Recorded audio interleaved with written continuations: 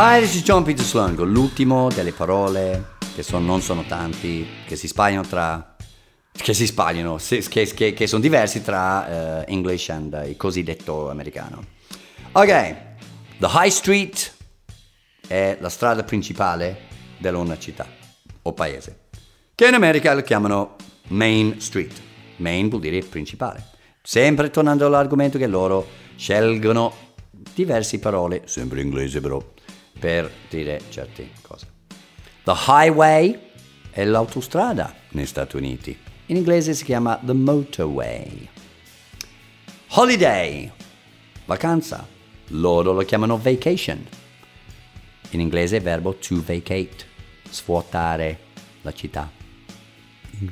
Anyway, jam. Mia nonna faceva la marmellata di fragola, che era buonissimo a proposito.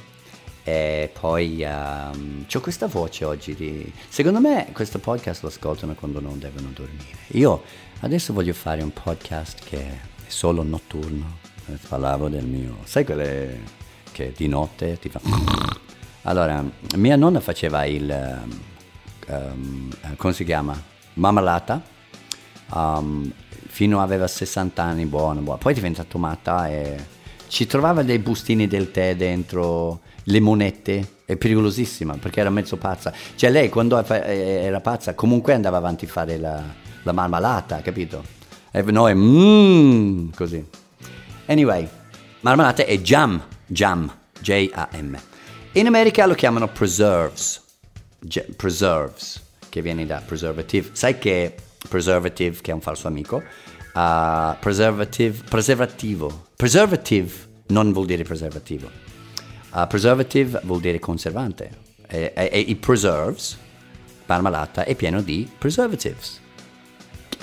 Conservante, non preservativi, perché mia nonna era pazza, ma non metteva anche i preservativi. Se metteva preservativi, dicevo, vabbè, è pazza, però almeno si sta divertendo. Ora, io vado, parlando sempre di mia nonna poi, in americano diaper, perché l'aveva anche mia nonna, in inglese nappy, e vuol dire panolino, che mettono bambini e mia nonna. Poi c'è il marciapiedi, un altro false friend, perché in inglese è pavement, non pavimento.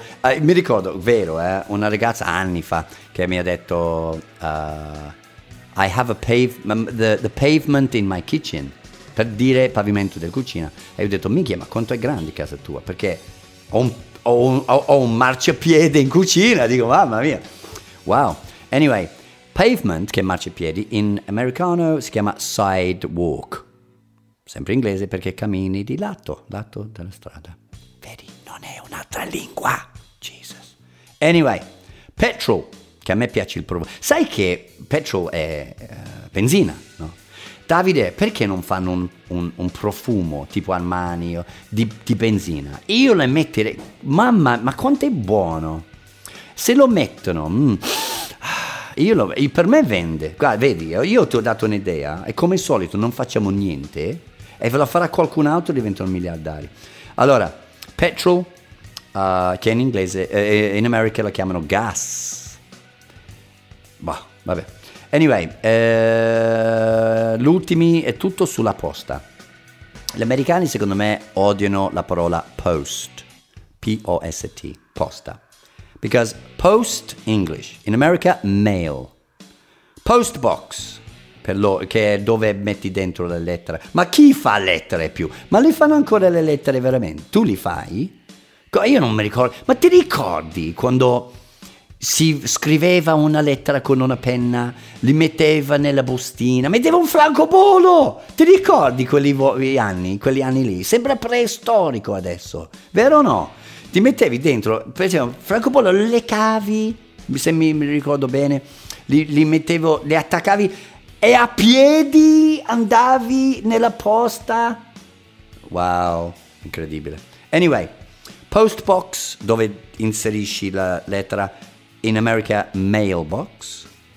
Postcode, no, nemmeno qua vogliono dire postcode, che vuol dire codice postale, mettono zip code. Zip in inglese a proposito è la ceniera. Vabbè, comunque. Postman, il postino, lì è ovviamente mailman, M-A-I-L, mailman. Pensa, l'internet ci ha proprio... Wow, l'ultima volta... Tu ti ricordi l'ultima volta che hai mandato una lettera? Do you remember, Dado? You don't remember, do you? Io me lo ricordo.